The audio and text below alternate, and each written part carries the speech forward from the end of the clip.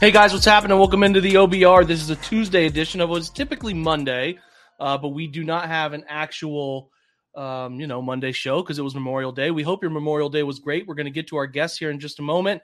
We have a great set of guests and questions and all of that fun stuff coming for you. We will, like I said, get to that here in just a moment. I want to talk about what we have up at the OBR right now. We have some great content available for you there. If you missed today, we had breaking down the David Njoku contract structure, which we're going to talk about with Jack Duffin from a recording earlier in just a moment. Our great Andrew Spade did a ATI roundup for you, looking at all the important questions and the answers for those. We'll have Andrew on here in just a little bit. And then another guest tonight will be Fred Greetham, who talked about looking ahead at the tight end position, expectations for 2022, and then obviously your daily dose of the news wire from Barry McBride. So that's what we have going on over at the website today. We have great stuff coming the rest of the week, and we're going to get to some questions of yours here in just a little bit after we do our pre-recorded segment. I do want to share this, though, with Jack Duffin, our cap specialist, where Jack and I walk through a lot of the details that were released from the contract, obviously the contract set up for David Njoku. So let's get over to that little bit with Jack right now. All right, we are blessed with some time from cap specialist at the OBR, Jack Duffin. What's up, Jack? I'm good. How you doing, buddy? I'm good, man. I'm good. Let's talk about. I think David will probably be their last extension for a little while. Don't you think so? I mean, I don't know who's looming. Jedrick Wills maybe at next offseason. It seems like this is the last one for a bit. Yeah, that is a really, really good question. Who could be next? Yeah, I just gave you your next article idea live on the show right here. So that is a really good, really, really good question. I genuinely don't know. It would be it'd be the 19 draft, right? So Jed's got to prove it still, but he'd at least be the next, at least logical candidate, right? Yeah, and then you could talk about the Kareem Hunt and go, hey, it's probably not him. It's probably Greedy Williams going into free agency. So you could look at basically everyone that's. Who's the guys like Jedrick Wills that's the first people that can sign next year, and then who's the free agents, and breaking that all down. Yeah, I'll make a note of that. Come into the OBR in about 4 weeks' time when I've got all the other articles that I promised doing.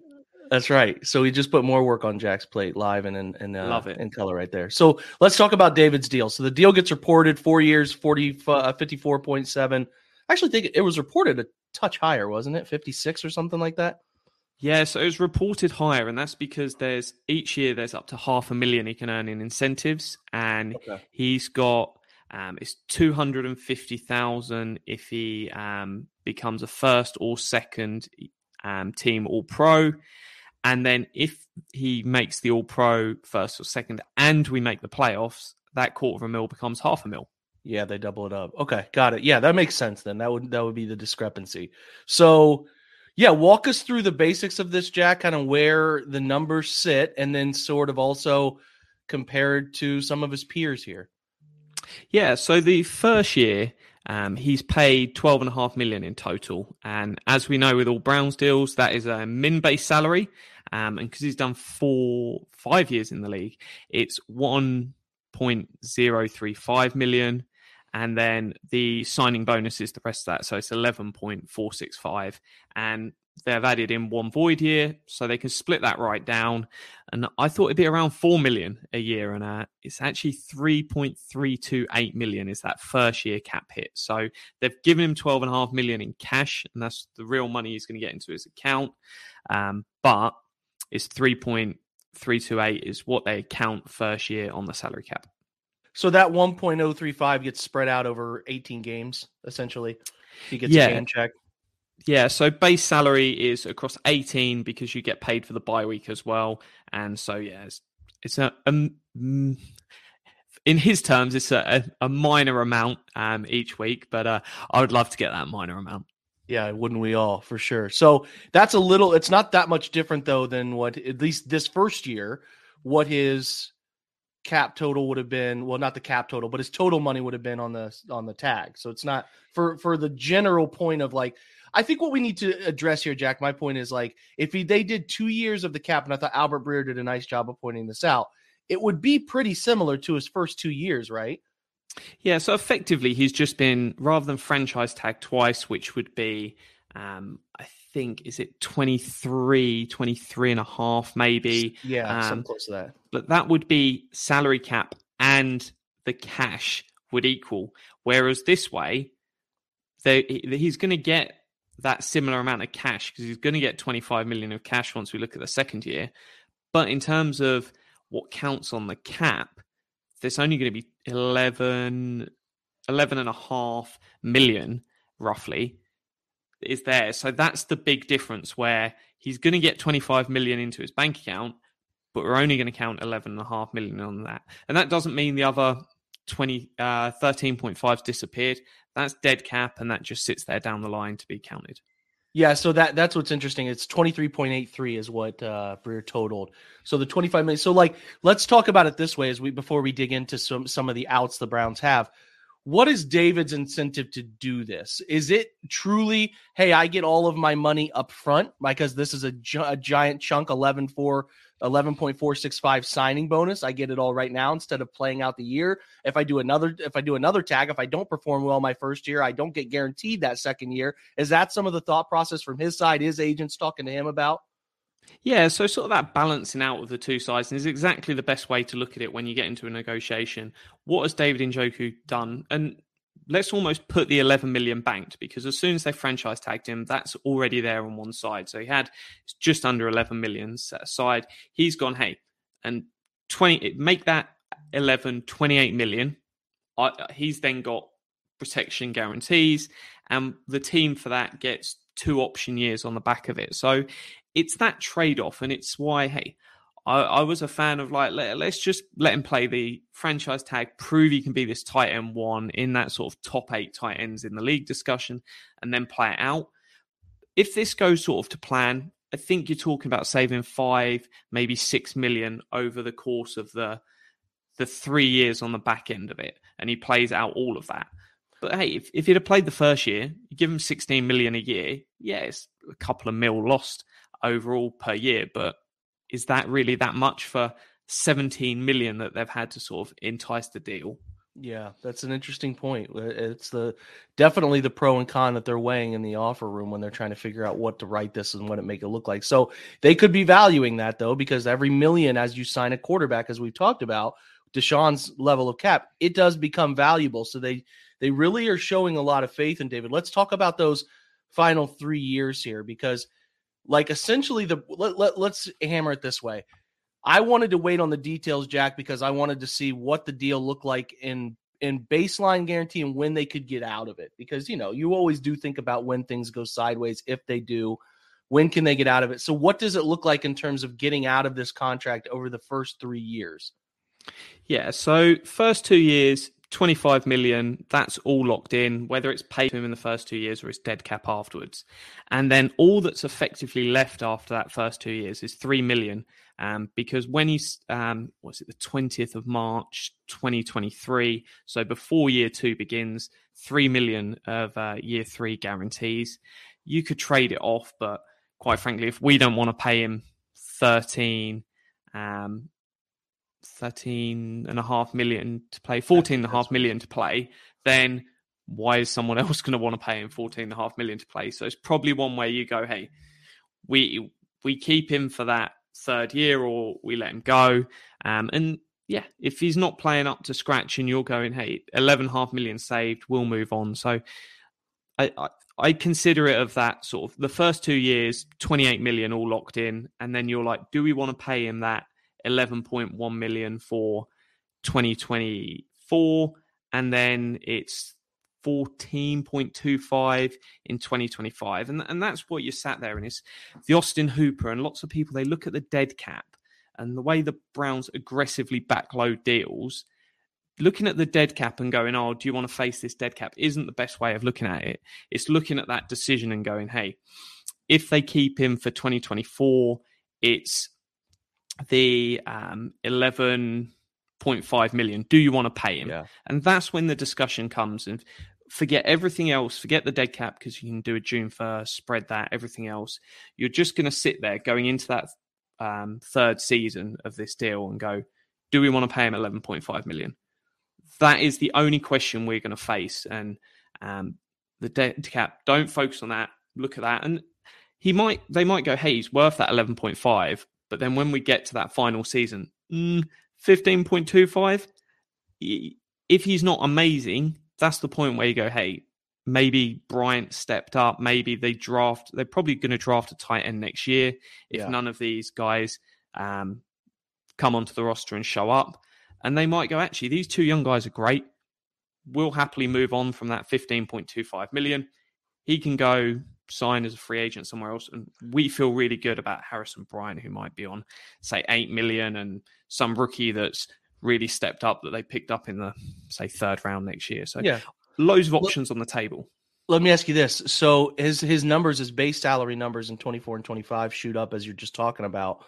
Is there a chance to convert? So say these things do go well. He has a couple nice seasons. Can they convert some of that money to save some cap down the line? I know they would push some things off, but could they convert some of that base into a signing bonus and be able to open up some room in 24 and 25 if they wanted? Yeah, if they need to, they can. I still think if you're going to start doing that with deals, it just makes sense to do the quarterback, because pretty much with any other position in the NFL, it's like you don't know how long these guys are going to play for and how long they're going to be around. Whereas, hey, if Deshaun Watson's good, as the piece I wrote, I want to say last week, everything's a blur. Hey, in 3 years' time, I want to be sitting him down at the table and talking about the extension. And I've already put those numbers out there. So, hey, go click on that article on the OBR if you want to look at what does that deal look like. Well, what's the big picture? I've talked about what Deshaun Watson's cap hit might be in 10 years' time. Yeah. So you're essentially saying, and I think this is important for everybody to understand, when you do this stuff, you look at your quarterback, because I know he's going to be good for a longer period of time. So if I keep him around by pushing off some money down the line, whatever, we have a feel that this is going to be the most secure bet to make. And he's making the most cap figure money that we can pull from anyway. So it makes the most logical sense, is what you're saying. Am I getting that right? Yeah, 100%. It's the easiest deal to play around with. And you sort of, hey, the first 2 years of this deal and the first 2 years of more or less every deal they've signed, Myles Garrett, they did it for 3 years, which is the first time we've seen that since Joe Flacco's deal, which was a long, long time ago. And you sort of push the first 2 years, and then you allow the sort of year 3 and year 4 is where you start balancing the books and sort of preparing for, hey, this guy might not be here. They might have to cut him, and we might allow him to be a free agent at the end of it. So you don't really want to start playing around with the end of that deal. And that kind of makes most sense. And they're going to roll over a massive amount of money. I've got a piece coming out, was it Thursday?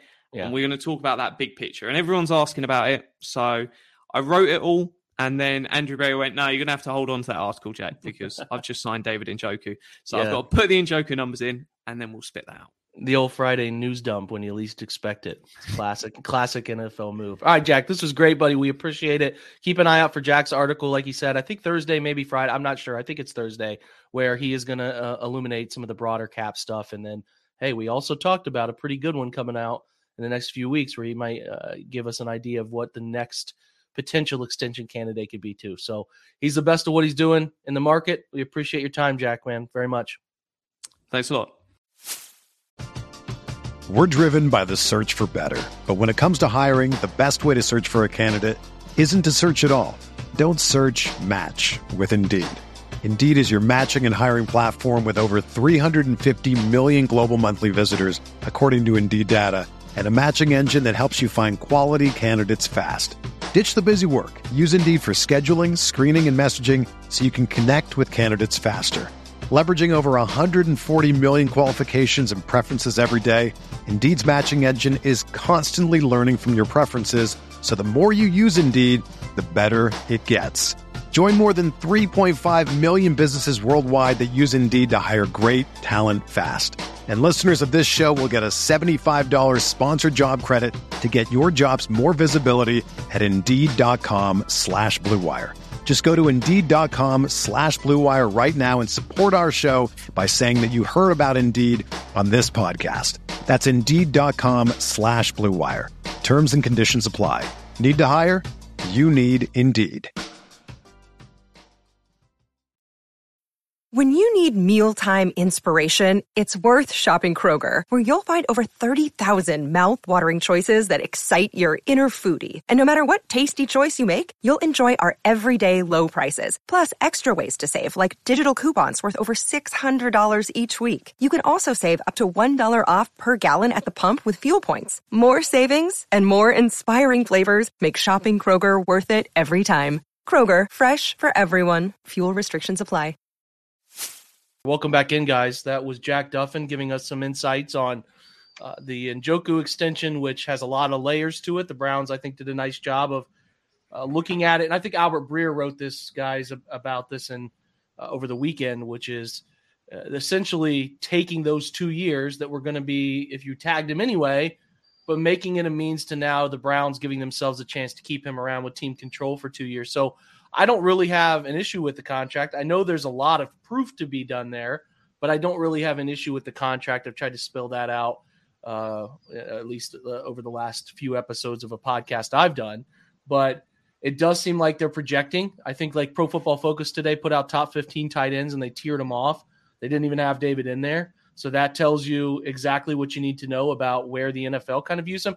I don't think we should be surprised that the NFL doesn't view him as favorably as we do. Fred, what do you think? Like, I think that we think there's a lot to be unlocked with David, but the rest of the league and people around the league were pretty taken back by this contract. And I don't think that's a surprise, really.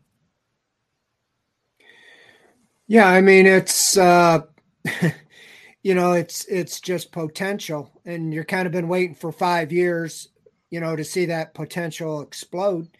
It looked like it was going to early on. I think at the beginning with Mayfield, he had his biggest year.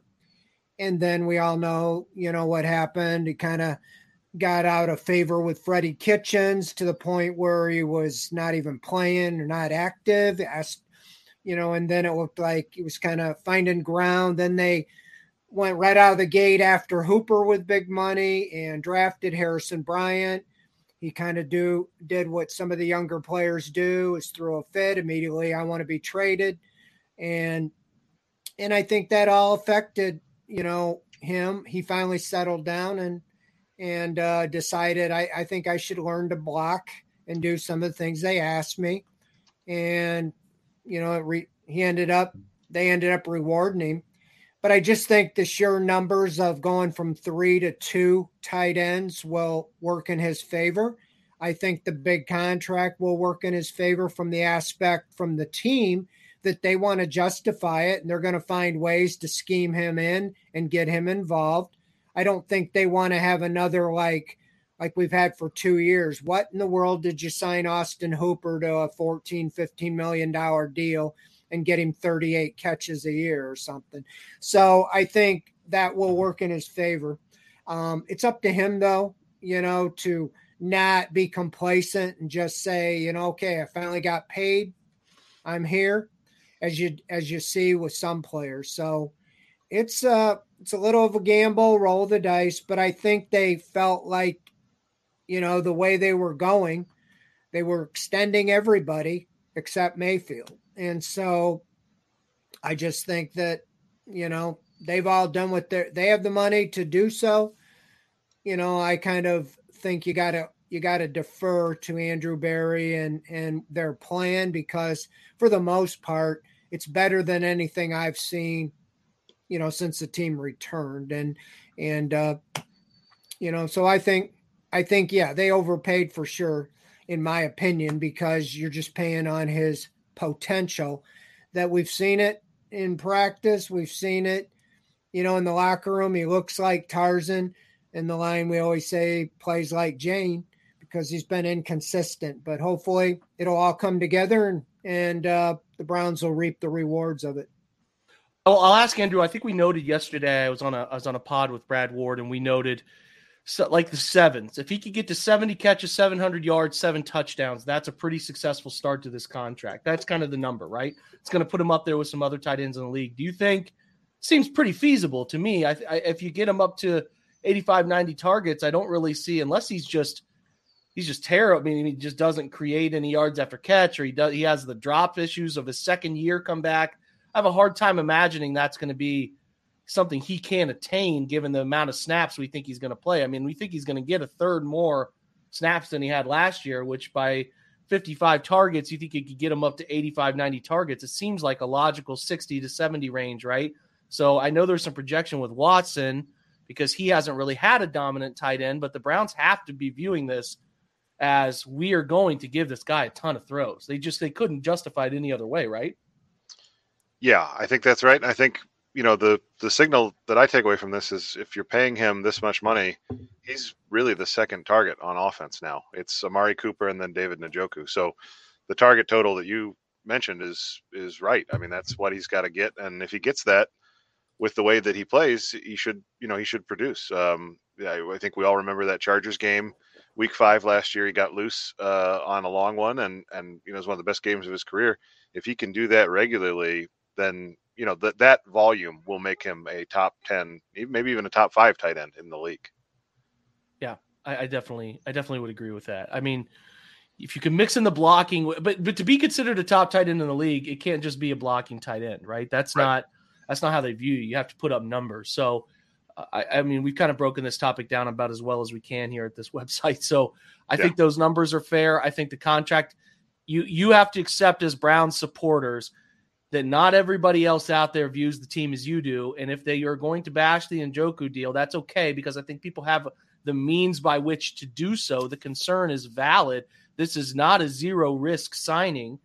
Just let the stuff happen, and then it'll bear itself out in the next few years, and you can go back and point fingers at people if you want to in a couple of years. So we'll see what shakes out. Andrew, another interesting thing from Albert Breer on the Deshaun Watson stuff, which now, if you guys are paying attention, another piece of news as well, if you want to touch on those. Yeah, so the first thing we were going to cover is in his Monday morning quarterback piece yesterday, Breer mentioned that pretrial discovery for all of the civil cases, the deadline for that is June 30th. And what that means essentially is that all of the documents that need to be shared between the plaintiffs and the defense, that will all conclude by June 30th. And at that point, because both sides, I believe, are cooperating with the NFL should have access to all of the information that is available to both sides of both attorneys in the case. As a result, then with having that information, they'll be in a position to rule on discipline in July. Now, another case being added, I think, throws a lot of that up in the air, frankly. The allegations are in this one are, along the lines of the other ones, and they're pretty unpleasant, and it doesn't surprise me, I guess, the timing of this. I think it makes a lot of sense that somebody could, in that situation, could see, the piece on Real Sports last week and feel moved, to finally come forward. So I think that there's this is the worst case scenario at this point for the Browns, and for us as Browns fans, that this news, these sorts of lawsuits keep showing up every month or two, and there's a sort of a steady leak. And you also have to say that this probably increases the pressure on Watson to settle, because the sooner he can settle these cases, the sooner these sorts of surprises stop happening. I would say, yeah, your way of putting that there, the worst case scenario, is true. It's. I mean, the worst of the worst case scenario was well before the Browns decided to trade for him, right? Which for sure. He gets a criminal charge and he's, whatever. That's the worst case scenario. But for the Browns situation, which is we're trying to move forward, another charge after the date kind of that Breer said of the 30th is tough, because does it throw off the timeline? And I think that's where it gets kind of dicey, because it could throw off the timeline. It definitely could if they need to gather more. And if these trickle in, you had to think, Fred, you had to have thought that the Browns were aware of this, right? Like, I don't know. I mean, I guess maybe they weren't aware that more women would come forward, but I guess you have to look at all threats here. You have to look at all, like, hey, there are other women potentially that could join this thing. I guess it's all moving now, and it gets a little dicier for the season, the suspension, and what it could mean for the year. But I don't know. I mean, do you think the Browns plan for this, Fred?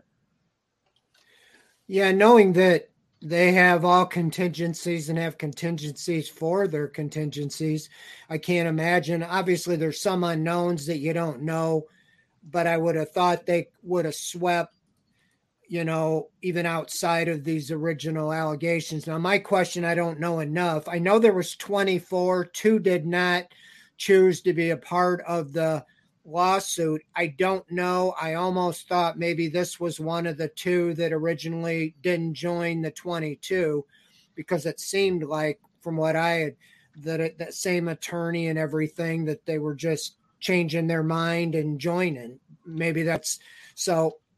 I think that was in their horizon, and I would assume, they would have dug into just about anybody they thought he had been in contact with or who could have been a potential. So there was no surprises. I don't think when you make a move of that magnitude, you do something, without knowing what you're getting into for the most part. I mean, you have to know what's the worst case. Maybe is it, Fred? Do you think it's just like the scenario with civil cases and they don't really matter much, I guess? Like, I don't know if that's a weird thing to say, but from the Browns' overarching perspective, they have been, I have to think they have been planning on a suspension. So if they're planning on a suspension, they know that's going to happen. I don't know that these civil additions to the big picture of the situation they've put themselves in matters all too much, because I don't know. Once the suspension happens, I guess I'm trying to say is once the suspension happens, it's over from a league Browns football perspective. So yeah, I mean, from a person perspective, these cases coming on are troubling, but like from their perspective, they probably just want the timeline, like Andrew was saying earlier with the timeline, to just sort itself out and get an answer. I think the worst thing that could happen, and you tell me if I'm wrong, Fred, from the perspective of Deshaun and the Browns, like the worst thing that could happen is that they don't get a resolution before the season. Like they go into the year without a suspension and then it lingers into the next year because the court cases won't shake out. You know what I mean? Like, I feel like that would be a pretty rough outcome. At least that's that all hanging over his head and their head, and what the future holds is probably not what they're looking for. I don't know. You correct me if I'm wrong on that. Andrew, you can chime in too.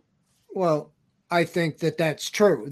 I think everybody, anybody watching, wants to just get some resolution. And I think somebody just made a comment. I think the last thing they want is this to linger into next year. So they've said all the right things. And I'm not a lawyer. I don't know any of the legalese. But to me, I know he wants to clear his name in that. But if they come out with a 4-game, 6-game, 8-game suspension, they do the appeals or whatever, and it's done for this season, you go get it settled so they can't come back next year and say, oh, some more things came out we didn't know about. Yeah. You don't want to risk another 4, 6, 8 games next year. You want to be done with it. And I would think, if they because more things could come down the road, and I would think they'd want it all out. This is it. We're done with it. It's kind of like being sick. You just want to get it over with and be done with it, not carry and go through this all again next year. So you got to say, I don't want to settle on all these things and admit guilt and all that. But if they say whatever the suspension is, you appeal it, regardless of the outcome, it's said and done this year. And then it's over.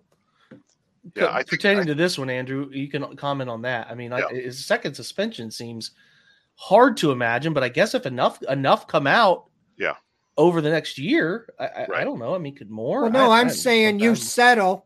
Yeah. And they suspend you for settling 6 games, and then they have whatever it is. But if you wait and go to trial, things can come up, just the court of public opinion. Yep. That they say, oh, we didn't give him enough. Here's another 6 games or 10 games next year. Yeah. I mean, I'm saying, get it over with now is what you're saying.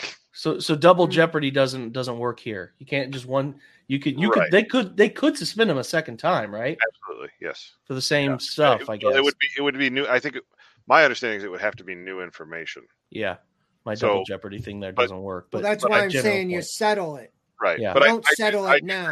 even if he settles all existing now 23 lawsuits, if a 24th or 25th claimant came forward, I don't think that would preclude them from filing a lawsuit either, right? So the idea, I think, with settling is to try and kind of tie it all up and prevent this from continuing to be in the public sphere. But I think, to the point that you were making a minute ago, Jake, I'm sure that the Browns did a lot of due diligence, and that's something they've claimed again and again. But these situations, I don't think you can ever have 100% knowledge, right? There are unknowns here, and there's exposure to the Browns. There is a scenario here where this does drag on for years, and potentially gets suspended multiple times, or faces. I don't think that there's any, with the existing information, no likelihood of a criminal trial, but I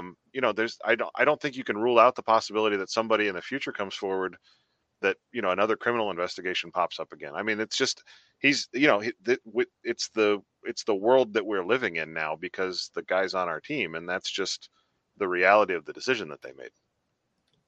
Well said. So I think that's kind of all we can say for now. I don't know that we know anything else about what changes totally, whether they didn't know about this potential comment or situation coming up or not. And maybe it's all new. Maybe they have to reopen the can of worms here and go down that path. I don't know. The arbitrator will make their decision. A reminder on that: Roger Goodell does not make the decision. The NFL finds and gives their suggestion of what they would do.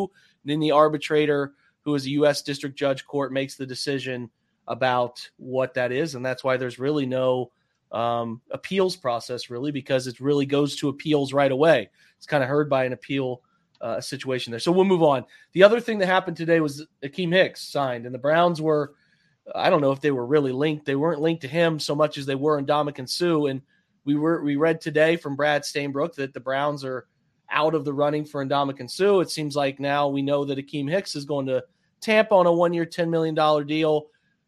I think it's safe to say that they're going to run it with the group they have. I guess they could make some. I mean, there's still Eddie Goldman. There's still some other guys they could. Linval Joseph, I believe, is still out there too. But, I feel like they're going to run it with this defensive tackle group. I pointed out on Twitter earlier, it's pretty laughably bad, but it might not matter. Fred, do you think it will end up mattering all too much? Because I will say this. I'll preface the question by saying this. I get it. Encouraging teams to run on Cleveland is great, right? In modern football, teams running is far better than the throwing element of things, especially against good quarterbacks. But you're also saying, to me, it's funny. You're like, yeah, they just want them to rush. Well, they need to be good rushers too, right? Like they're. Other than Perion Winfrey, who has a really nice get off at the line of scrimmage, I don't see a ton of good pass rushers here either. Maybe I'm just super negative, but I don't see where they're like a bunch of one-trick ponies on this team either in terms of that position. So I think it's going to be pretty dang bad, but does it matter, Fred? Do you think that they're just good enough in the secondary linebacker group and DNs to overcome it? Well, the Browns have never been able to stop the run. I mean, even last year, defense played well, and they still finished in the middle of the pack. I think that, somebody wrote an article earlier on our site about that. Might have been you, but it was like, does it matter that much to them? It doesn't seem like it does because they don't seem that concerned. But to me, the Jadeveon Clowney signing makes all the difference, because when you got two Pro Bowl defensive ends, it seems like you can cover some of the sins on the inside. And even knowing that Clowney's pretty good against the run, he can even slip in there and do some of that. I'm not impressed that much with the rest of the group. We haven't seen much. I watched them practice a little bit last week, but they're pretty much just walking through the drills and a little bit of a jog. But I don't know if they're going to catch anything with Taven Bryan. I think Winfrey was maybe the best addition on the inside this offseason, but you can't count on him from the get-go. So I don't know. I think they're going to go with what they have. I guess there's guys like you mentioned. I don't even know if Sheldon Richardson's an option, or somebody. you could bring in to plug a hole like Malik Jackson did last year, even though it wasn't that good. I don't know if Malik Jackson's an option, saying, hey, Malik, I know you're sitting at home, you want to come in or what? But yeah, I think that, obviously to me, that's the big question mark is those two positions inside. But I thought they had something with McDowell, but watching you guys' film studies, I guess they weren't really that good anyway on the inside on defensive tackle. So I have to figure with the expectations they have, they just might feel that it's not that big of a deal to them. Andrew, you want to touch on that? Yeah, I mean, I think it's, in a way, it's kind of like the Njoku signing. And I mean that only in the sense that I think that the team feels that they were really good last year. I should say the front office feels that they were really good last year. And I think they feel really comfortable sticking with a lot of what they had last year and assuming that the massive upgrade at quarterback makes the difference between an 8-9 team and an 11-6 team, winning the division. Right. So, I mean, I'm kind of in the same boat of like, I guess we'll just see, I agree that none of the guys that are on the roster are guys that, excite me. And you root for the Browns long enough and you stop getting excited about guys that are drafted in the 4th round to come in and play right away, So, I mean, it'll be fun to listen to Winfrey talk, but I don't think that's going to translate on Sundays. I mean, I hope I'm wrong. Right. But I think that, They have, and I think somebody in the chat mentioned moving Clowney inside more, moving some of the DEs inside more. Maybe that's what they do. Maybe Clowney plays half of his snaps inside because they've got good depth at the edge now with Wright and Winovich. So maybe that's how they make the numbers inside. Could be. I mean, you got to be careful with putting those guys inside too much, but it is a path. We know Clowney can do it. They have talked to Alex Wright about doing it a little bit. I have to give a shout out. We Dream and Sound gave us a 6-month sub there. I believe Warpath E, EJH, and then E Gillen 1. You guys have been giving out subscriptions like crazy. We're in a little bit of a level 4 hype train right now, which is pretty dang cool for the first day after the Memorial Day for Browns content. So appreciate that a ton, guys. Any other questions you have, feel free to throw them in. We have sort of hit on every topic we planned to talk about today. It was a pretty quiet Browns day. There was a couple things up here at the top I wanted to see if we could get answered. Let's see here if I can find them. I've got a few from Ask the Insiders too that I think would be good to answer. Yeah, go ahead. Feel free to do those if you'd like. Yeah, there was a question about this I think was from the chat, and then it kind of coincides with the question from Ask the Insiders. It's basically, does the Troy Hill trade increase the chances of Greedy Williams re-signing next year? And then following off of that, what is Greedy Williams's market? What is his value essentially on the open market? I'll let Fred answer that, and then I'll touch on it as well. If you want to go about what you think that looks like for Greedy, Fred. Well, I thought he had a kind of a rebound season last year, and he, I wasn't even sure he was going to play, and he played pretty well at times.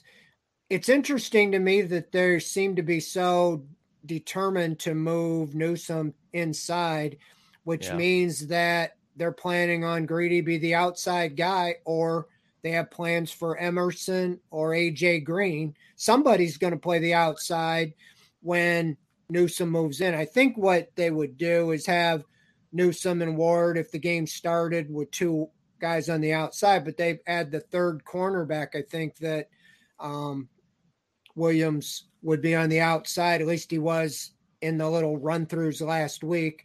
And Newsome moved into the slot, in the 3 wide receivers. So I think a lot of it depends. This is his 4th year. So, you weren't a first-round pick, a second-round pick, so he can be a free agent next year. And so I think a lot of it depends on his emergence or the emergence of Emerson or AJ Green.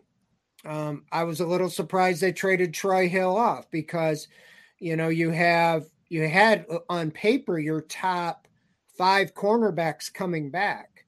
Now you have 4 of the top 5, and you're assuming Emerson moves into one of those roles. But they got an idea somebody is going to be the outside guy opposite Ward if they're going to move Newsome inside, because that's what it seems to me just watching. But when you talk to him, we interviewed him after practice last week, he made it sound like it's a done deal. He's the slot guy.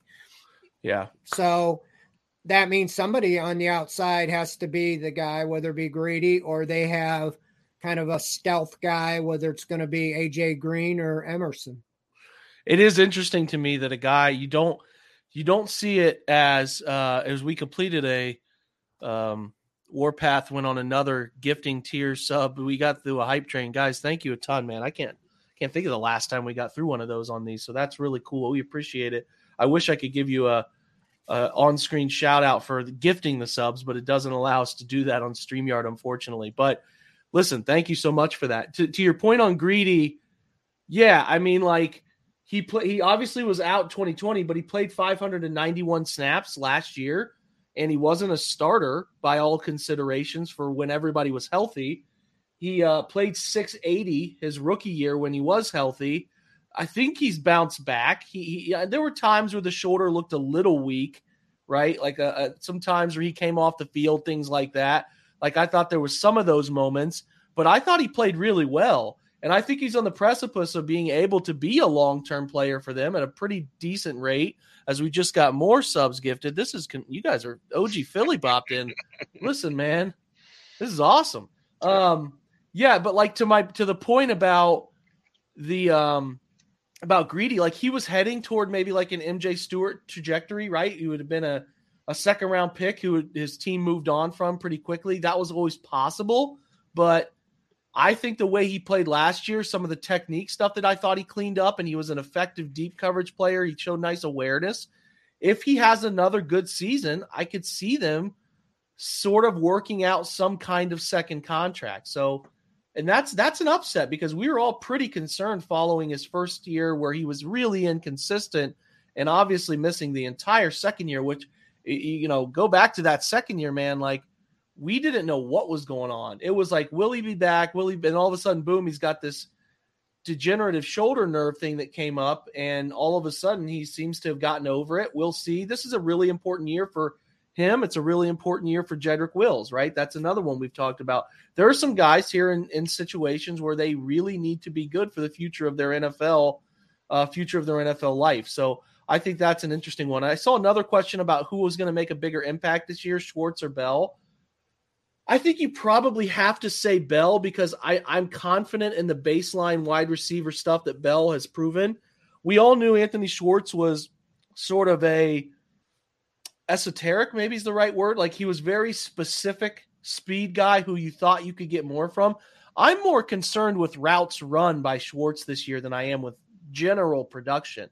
I need him to be somebody who can run away from people down the field and at least make defenses play too high shells and push deep coverage to make them play even numbers in the back portion of the field. We've got to find a way as an offense, Cleveland Browns, I'm not calling plays, to get teams out of single high coverage and get teams out of loading up the box. I think that's going to happen because the quarterback will be better, but they also need a guy who can run. I think Schwartz has the potential to have more routes, but I think Bell has the potential to make a bigger impact, partly because I trust that more. Andrew, what do you think on that? Yeah, I think that's exactly right. I think, the downside on Schwartz is evident, right? The ball tracking problems, the, inconsistent hands, stuff that, it's like, even if the ball gets there, there's no guarantee that he's going to be in the right place or ready to catch it. And so, the speed plays, but I think the other thing that I know that you've mentioned a few times is he's not the most sudden player.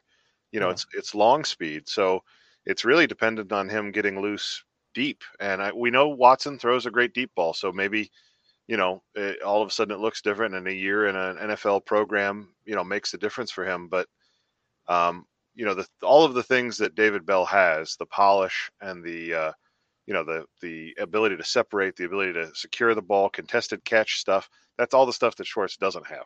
And so it feels like he's kind of ready to come in. He probably has a lower ceiling, but a higher floor. And I think that's probably what we'll see this year. Fred, your thoughts? I think that it's pretty easy to see how David Bell makes an impact. What do you think? Yeah, I do. I think last year, I mean, you took Schwartz in the third round. They were expecting a bigger impact from him. Pulled a hamstring and early in training camp, and really, I was surprised. The production he had in that season opener kind of came out of nowhere. I think he had 5 catches, 44 yards, had a 17-yard rush. So he had like 61 yards in his, and you're like, whoa, where'd that come from? Kind of a surprise. And then he disappeared basically for the rest of the year. He had concussions and stuff like that. But drafting him in the third round, my point is, I think they expected that last year. And drafting Bell in the third round, I think they expect him to contribute. And like you said, I think he's more ready, NFL ready. You talk about Schwartz, that's what he's known for, is his speed. I watched him in training camp. He dropped a lot of passes. But I never saw this, when I'm thinking of a 4.25 speed, I'm thinking flat out, it seemed like he could never get into that because you didn't see him just run straight. You saw that a lot. They tried reverses and jet sweeps, and he couldn't get around the corner or the edge guy, and they drop him at the line of scrimmage. So I agree. I think he's got to be almost the fly pattern guy that you just throw the bomb and maybe then you see his speed. But I can say he's not. If Tyreek Hill's 4.25, he's a different 4.25 than Anthony Schwartz, because I mean that jitter. Schwartz isn't like that. He's like, it's got to be the guy out of the blocks, and then so it's a different kind of speed. No question he's got the speed, but they got to figure a way to unleash him because he couldn't get around the corner half the time on those jet sweeps and reverses. So, yeah, the NFL is how fast you get 0 to 60, right? Yep. Like that's the thing. Then they record something where Daniel Jones had that long run a couple years ago, and then they had his top speed as a similar top speed to Lamar Jackson, but it's the buildup, right? So, that's the difference, the specific difference with Tyreek Hill and why he's a unicorn of sorts is he can do the top speed things that are rare, but he's there quick. Like he's there.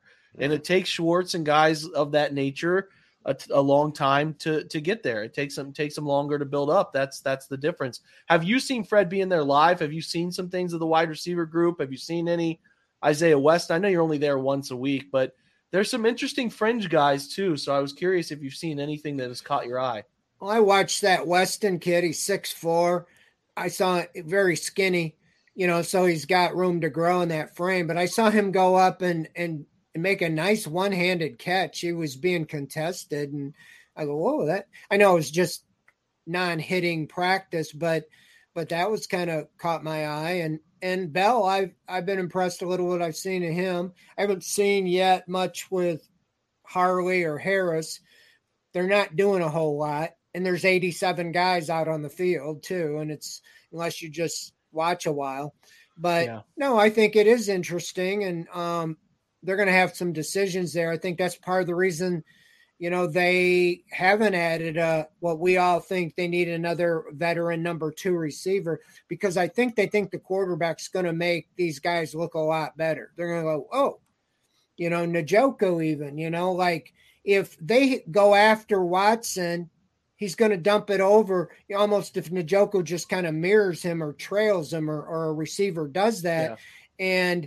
And they're going to look a lot better than maybe they have in the past. So I think the same thing with Schwartz and Peoples-Jones and some of these young guys. I think they feel that they can find something there. So we'll see. They're putting a lot of faith in them, but there are some interesting guys, especially those undrafted guys. There's like 3 of them that, I think have a chance, one of them to emerge. Yeah, I would say the thing about the situation with Weston, big body, can do some things. He never played big, but certainly a big body guy that I'm interested in. We just got to see some stuff, some live stuff. It's better to see it though, Fred, than to not see it. Yeah, maybe it's just in shirts and shorts, but you got to see that stuff for it to come to fruition. So it doesn't matter until it matters, right? Like I think that it's gotta happen. And if it's going to happen, you need to see it happen in practice. So Yeah, I think there's two things we've talked about here. Wide receiver a little bit, but more so the defensive tackle group. You're expecting Watson, even if the Browns say, okay, we give up a similar point total to last year or a tick more, a little bit more, we're going to score more.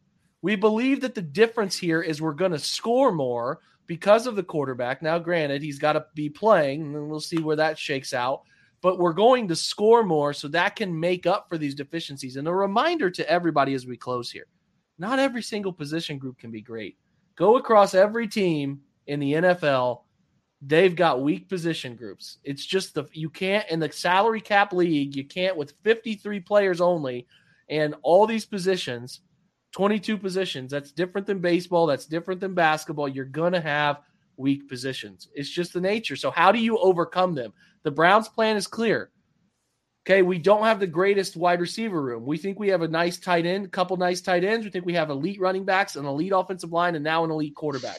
We don't have great defensive tackles, but we think we have elite defensive ends, an up-and-coming linebacker room, and an elite secondary. That's how we make up for it. So that is their clear plan. That's Fred Greetham. That's Andrew Spade. I hope you guys have enjoyed today's show. Tried to cover everything that's been out there. Thank you to Jack Duffin for recording a little bit of to about a 12-minute session at the beginning. You can rewatch this if you missed it or catch it on tomorrow's OBR Film Breakdown podcast, where he talked about the intricacies of the deal for David Njoku and what all that means. So listen, we had a hype train. We had a lot of subs tonight.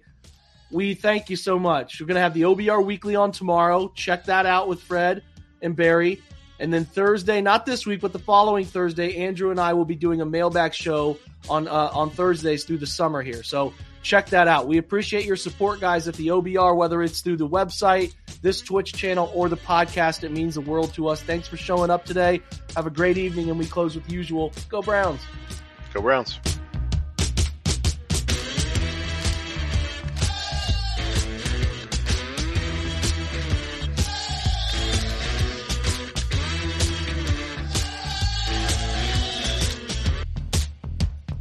Everyone is talking about magnesium. It's all you hear about. But why? What do we know about magnesium? Well, magnesium is the number one mineral that 75% of Americans are deficient in. If you are a woman over 35, magnesium will help you rediscover balance, energy, and vitality. Magnesium supports more than 300 enzymatic reactions in your body, including those involved in hormonal balance. From functional medicine doctors to mental well-being and female hormone experts, we all know that magnesium is the one mineral to improve all aspects of well-being and health. But which one?